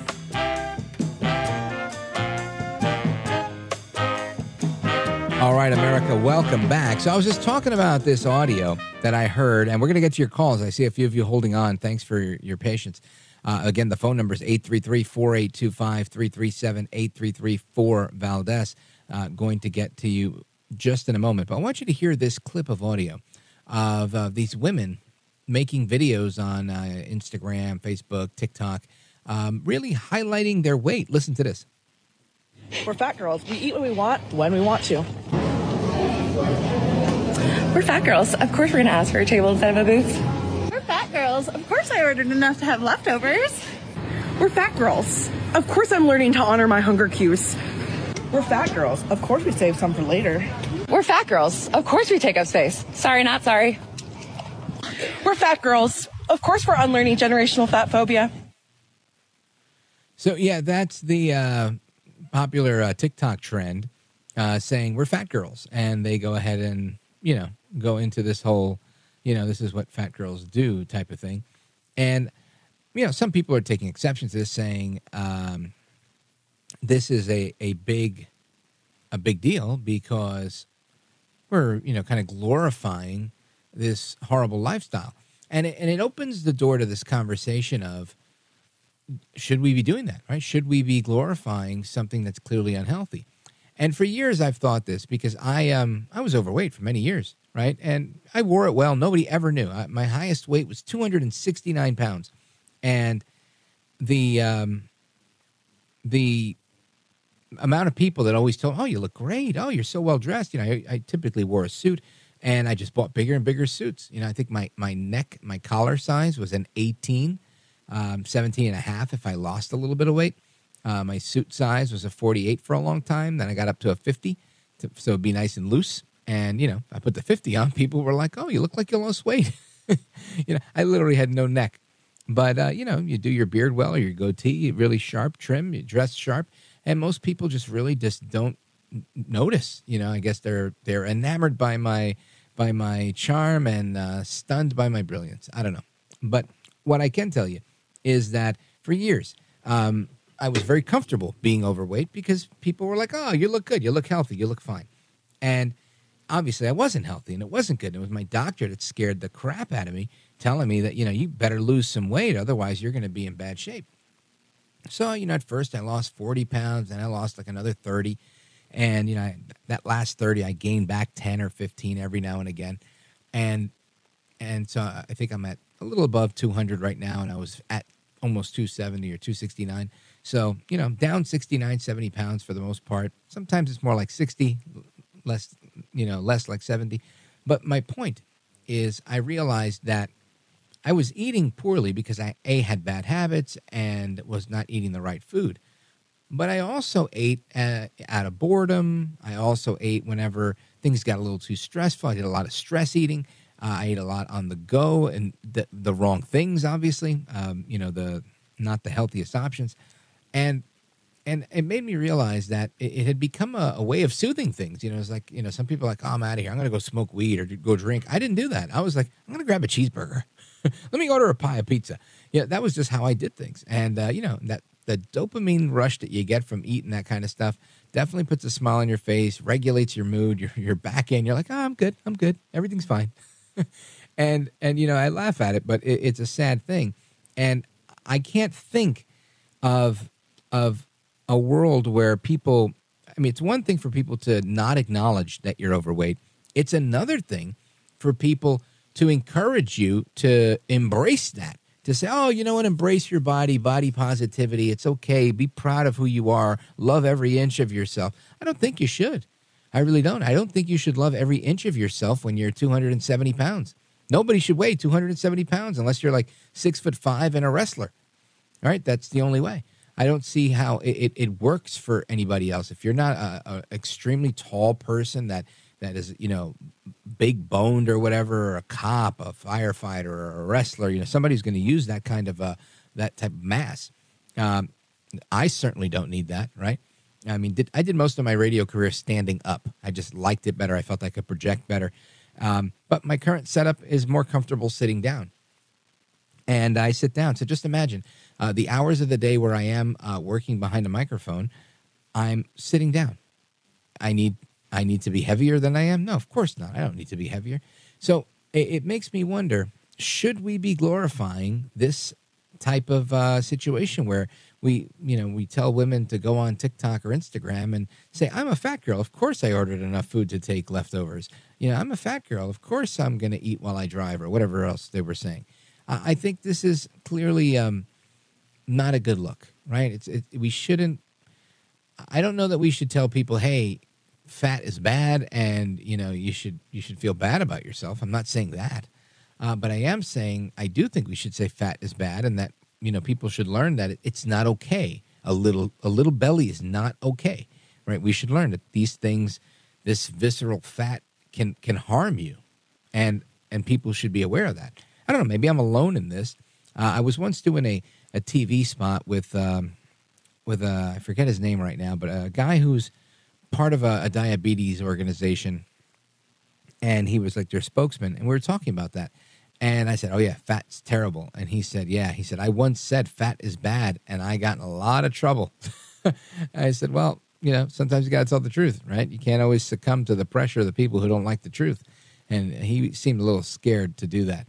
But that's what's going on. Now, a lot of people are trying to lose weight with Ozempic and other of the what they're called GLP-1 inhibitors, and we've talked with a couple of doctors about this. And they work for a lot of people, and they work really, really well because they help regulate the part of your brain that controls how you produce insulin in your body and how you feel satisfied. So you're less hungry because you feel more satisfied, and you have a more stable blood sugar scenario going on, and voila, you become healthier and things are better. And some studies, or at least some people are recommending studies on how, because this covers the part of the brain that deals with satiety, that they are considering using these types of drugs for people that have gambling problems and the like, because this might help in that same scenario. So the question I'm asking is, should people be taking these drugs? Have you heard of adverse reactions to these drugs? I'm looking at an article in The Atlantic that came out today and says Ozempic makes you lose more than fat. And that makes sense. If you're on any type of, weight loss program, you typically will lose some muscle along with that. If you've ever seen anybody on like The Biggest Loser or any of those shows without Ozempic or any of those drugs, when they lose a large amount of weight very quickly, they become very flabby. They lose a lot of muscle. They lose a tremendous amount of weight. Their whole body changes, and oftentimes leaving a lot of excess skin. So it's a fascinating question. I think it's all good. Go for it. A little skin didn't kill nobody, but a lot of fat killed plenty of people. Anyway, I want to get to your calls. I know I've said that twice, and I didn't get to your calls yet, but we're going to get to your calls momentarily. I see calls from Florida and others that are coming in right now. So the number 833-482-5337, 833-4-Valdez, and looking forward to whatever it is that you're bringing to the table. And also, if you miss any of our interviews last week or this week, I know I got a couple of inbox messages on the social media, people requesting how they could listen to it. You should know this by now, but if you're new to the program, welcome. You can always check it out at the website. Rich Valdez, AmericaAtNight.com is the website. Rich Valdez, AmericaAtNight.com.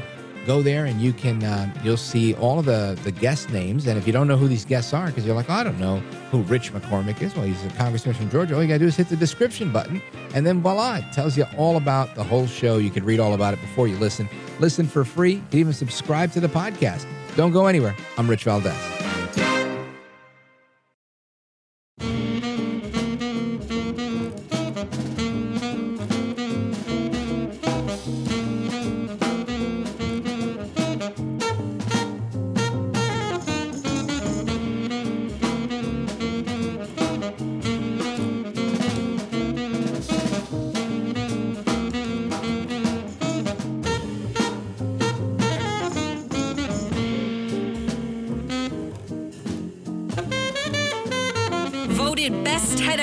In live late-night radio 6 years in a row. It's Rich Valdez.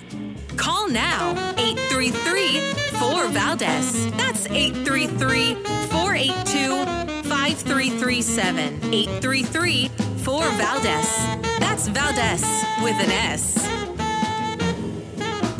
All right, America, welcome back. I want to get to your calls. Let's go to Justin. He's in Moorhead, Minnesota. He's listening on WDAY. Justin, go right ahead.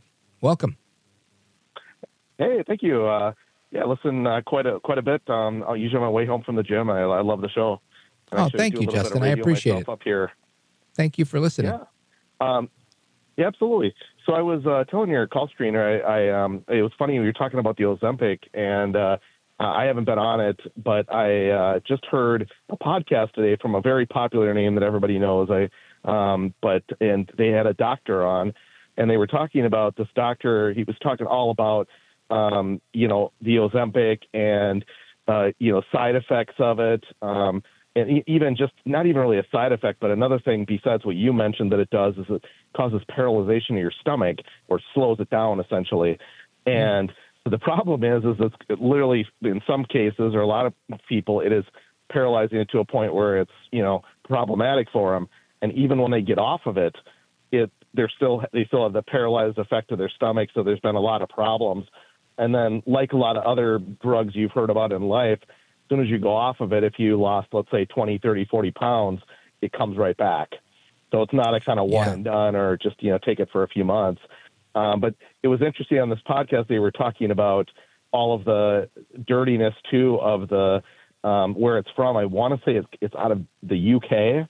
And what I mean by dirtiness is they will not recommend it over there for all of these reasons, for weight loss, among other things. And it's just kind of interesting. So they're really taking advantage of the market here in the States for, of course, a lot of people suffering from obesity. Yeah. Well, what's interesting about at least there's 3 of these drugs that are approved for, and they're all approved for something other than weight loss. The weight loss is actually a side effect. There's Ozempic, Mounjaro, and Wegovy. And all 3 of these drugs are designed to regulate blood glucose. So for the type 2 diabetic to have a more stable blood sugar.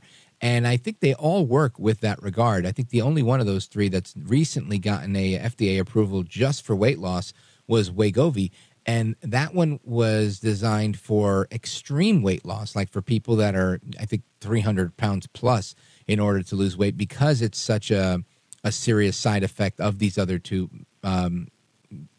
types of medicines that do the same thing, the Ozempic and the one I just mentioned, Mounjaro.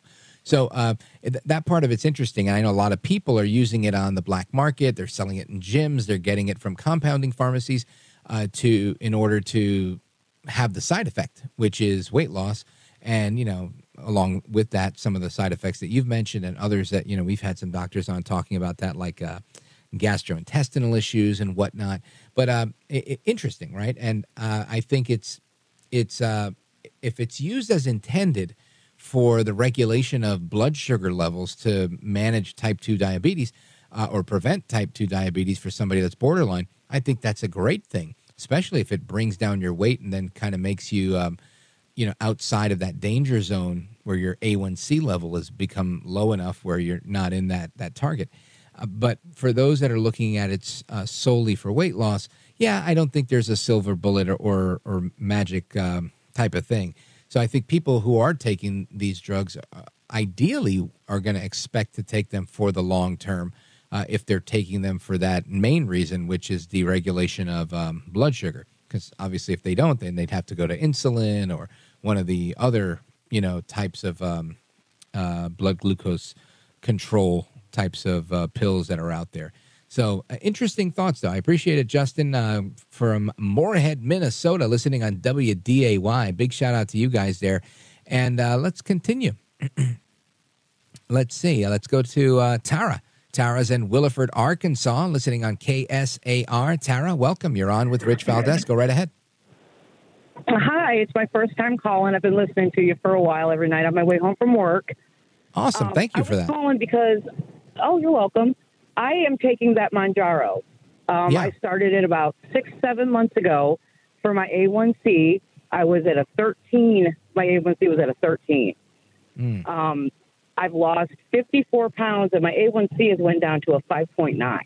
Wow. And I was going to say, as you were saying 13, I know that 5.9, because I just went to the doctor, and they told me you're a good A1C has to be 5.9. Anything higher than 5.9, they consider you borderline diabetic. So right now, you're technically like not in the diabetic zone or right at the cusp of it, but way healthier than you were. And that's exactly the point. I think it's working in that regard. And the weight loss is just a side effect of the drug, which obviously helps to keep the A1C down and to keep you healthy. So congratulations to you. How do you feel? I feel fantastic. And, the biggest thing is I went from like craving chocolate or something sweet. Now I prefer an apple or a pear, and it changes your mindset, I feel. Sure. So when all is said and done, I think I'm just going to be eating healthier all around. Yeah, well, I don't doubt that at all. And I'm sure that, as long as you can stay on this, you're going to do really, really well. And if you do have to come off of it, hopefully you've created some new eating habits that you can take with you, even if you start to get those cravings back. Because that is part of the magic of these three, wonder drugs, is that it eliminates these cravings because it controls the brain center that controls cravings. And that's why they were saying, some people are saying they want to try it with people that gamble or use drugs, because it may also satiate those cravings as well. And because it literally turns off or turns on, depending how you look at it, but activates that receptor of the brain that makes you feel satisfied. So that's pretty cool. Well, congratulations to you, Tara. I appreciate you sharing that with us. Big shout out to Williford, Arkansas, KSAR, everybody listening there. And we're going to come right back to the rest of your calls. I see we've got our buddy Eduardo from Tampa, Florida. He's on the line. We're going to get to him and a couple of our regulars as well. Don't go anywhere. This is America at Night with Rich Valdez. Call now, 833-4VALDEZ. That's 833-482-5337. 833-4VALDEZ. That's Valdez with an S.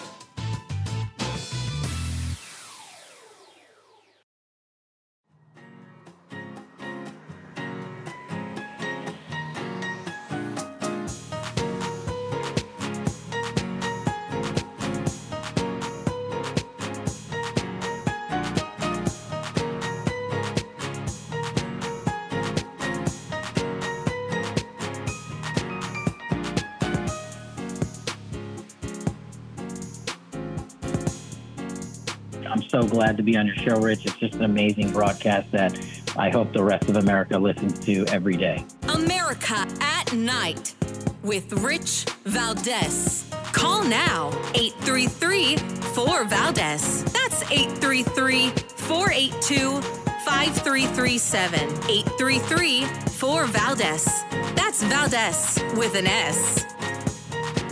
All right, America, welcome back. And we continue our discussion. I said I was leaving off with Eduardo. We continue with Eduardo, Tampa, Florida, WWTK. My brother, go right ahead. You're on with Rich Valdez. Yeah, Rich, can you hear me? Yeah, loud and clear. Yeah, thank you very much. I wanted to bring Germany in here into the conversation because we're talking about a country that used to be an economic powerhouse, and there's some similarities with problems that we're having here in the U.S. Mm-hmm. Turkey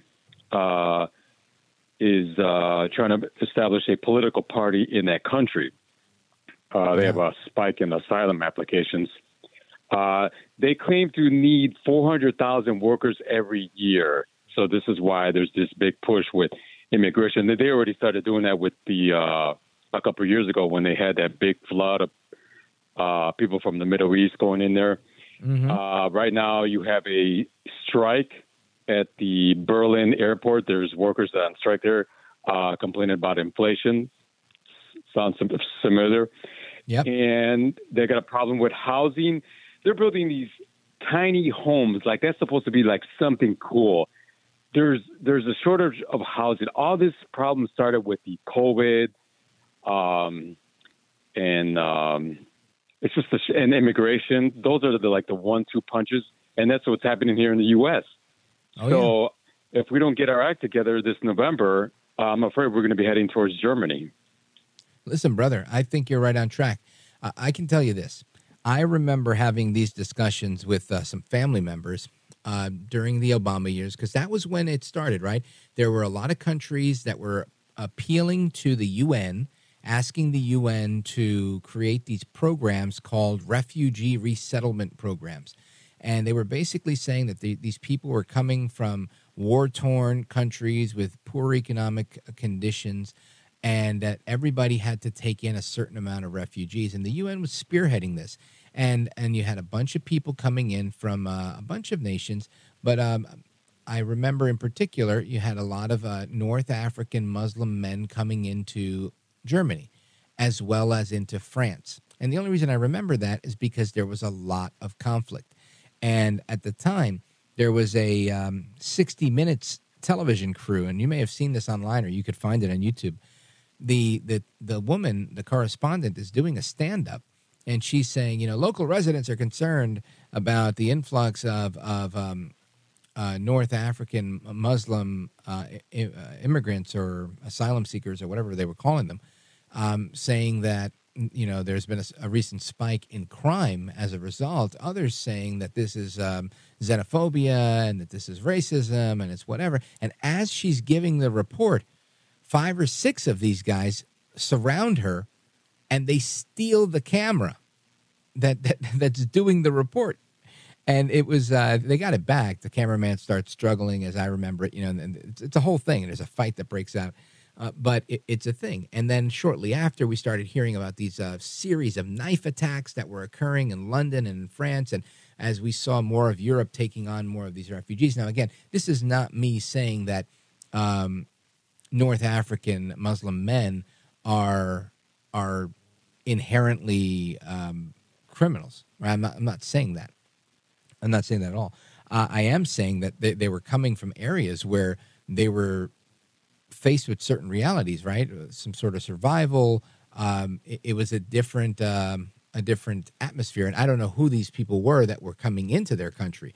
As Trump aptly points out, oftentimes when you have this massive outward migration from a country, they don't send you their best, right? That's just the truth. They send you their worst because they want to get rid of some people, and they're like, hey, we're good now. It's kind of like when they tell homeless people, hey, we'll buy you a one-way ticket anywhere.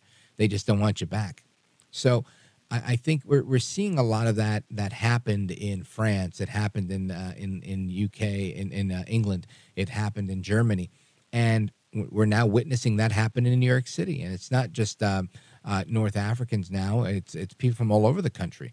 I mean, you saw all of these Hispanic guys that, and I don't know where they were from, if they were from El Salvador or a mix of different places, but these guys, started kicking these cops while they were down, tried to bring them down, tried to free the guy that they were trying to take into custody. They looked like Antifa, but a little more violent. And then upon leaving the police, I don't know if you saw the video, but anybody who's listening, if you've seen this guy, very brazen, gives the finger, not one finger, he gives the finger on both hands, his left hand and his right hand, to all the cameras that are surrounding him when he leaves. It's a double FU from the illegal immigrant that was beating people up, beating up NYPD officers, the 7 of them. And none of them seem apologetic. It seems like they don't care. And the fact that they don't care, to me, is the most alarming part. That, most people, I remember just, 5 months ago when criminals would put a hood over their head when they were doing the perp walk, and, they were ashamed of themselves. They didn't want to be on TV. They didn't want to embarrass their families.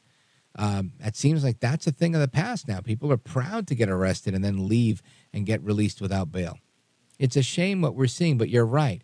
And as we see this expansion, you now have Erdogan, the president of Turkey, his political party is now expanding into EU elections in June. And that's, just imagine if we were to see something like that happen. Just imagine the cartel-backed political party in Mexico, let's just say, starts running in Los Angeles or Texas, in California or Texas, because, there's that much influence pouring through the southern border, making its way into our country. That's literally how you take over a country, right? You take over politically, you take over the hearts and minds. You don't need an actual invasion of military force. What you need is people to just take over the ideas of the people and the leadership. And we're closer to that than many people think. I hate to be the bearer of bad news. Sometimes I do lose heart a little bit, but I try to be optimistic. But there's days where I hear people say things like they're destroying this country. And in the back of my head, I think this country was destroyed a decade ago. There are certain things, certain lines that we've crossed that I don't know that we can come back from. And it doesn't mean that we're destroyed, but it definitely means we have destroyed aspects of our constitutional system, aspects of our tradition, and aspects of what we thought we were, of our culture. And that part, I guess, is inevitable. There's always going to be a change in the culture. Whether it's a good one or a bad one, I guess, depends on the people that are in charge of doing the changing. But I'll leave that there. Eduardo, thank you for your call, my brother, in Tampa, Florida, WWTK. I'm going to be in that area relatively soon, in the next, 5, 6, 7 weeks. So keep an eye out for that. I'll announce it on the radio. Might do maybe an event close to the radio station. And we're going to take a pause right here, come back to the rest of your calls and more. Don't go anywhere. This is America at Night with Rich Valdez.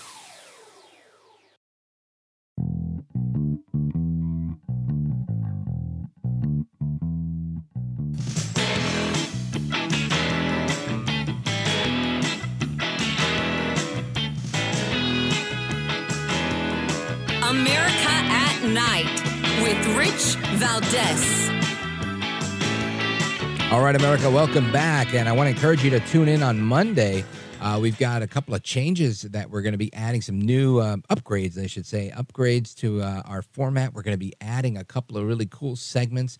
We've got some cool bumper music that Mr. Hinton in the control room has created, like a swamp segment that we're adding, which is going to be cool. We're also working on that Dear Richie segment. We're going to have that where I give you advice on things I don't know anything about, as if I were Dr. Fraser Crane himself. That's going to be a lot of fun. It's going to be a hoot. At least for me, it will be.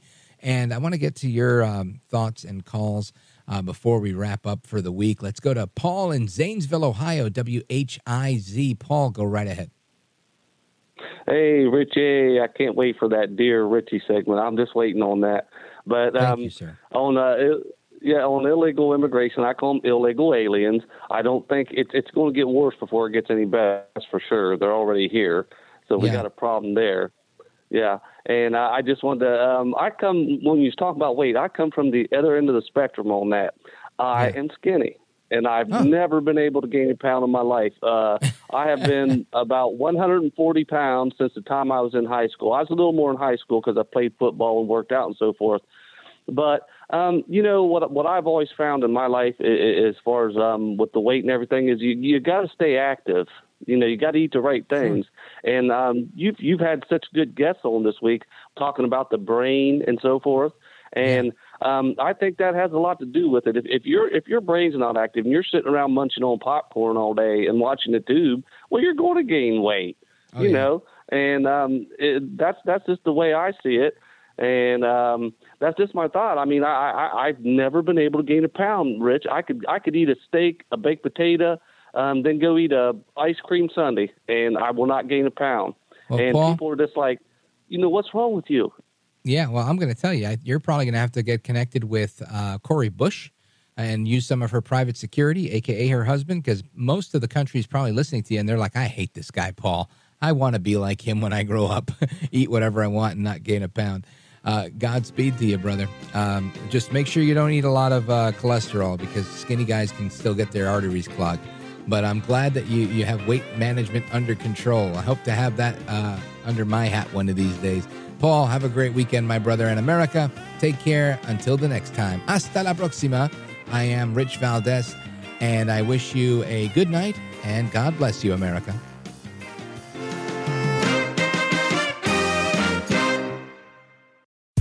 John brings his skewed sense of humor. Jeff brings tips to cut strokes off your next round. Together, it's those weekend golf guys. They'll pay a lot of money to PXG and Titleist and Callaway and on and on and on, right? How many yards do you think you're going to pick up with that extra driver? I think I can get an extra 5 to 10. What if I give you 15 to 20? You pay me more. Jeff Smith teaches on the sliding scale. Those Weekend Golf Guys, the podcast, part of the Believe Network. Just search BLEAV on YouTube or wherever you listen.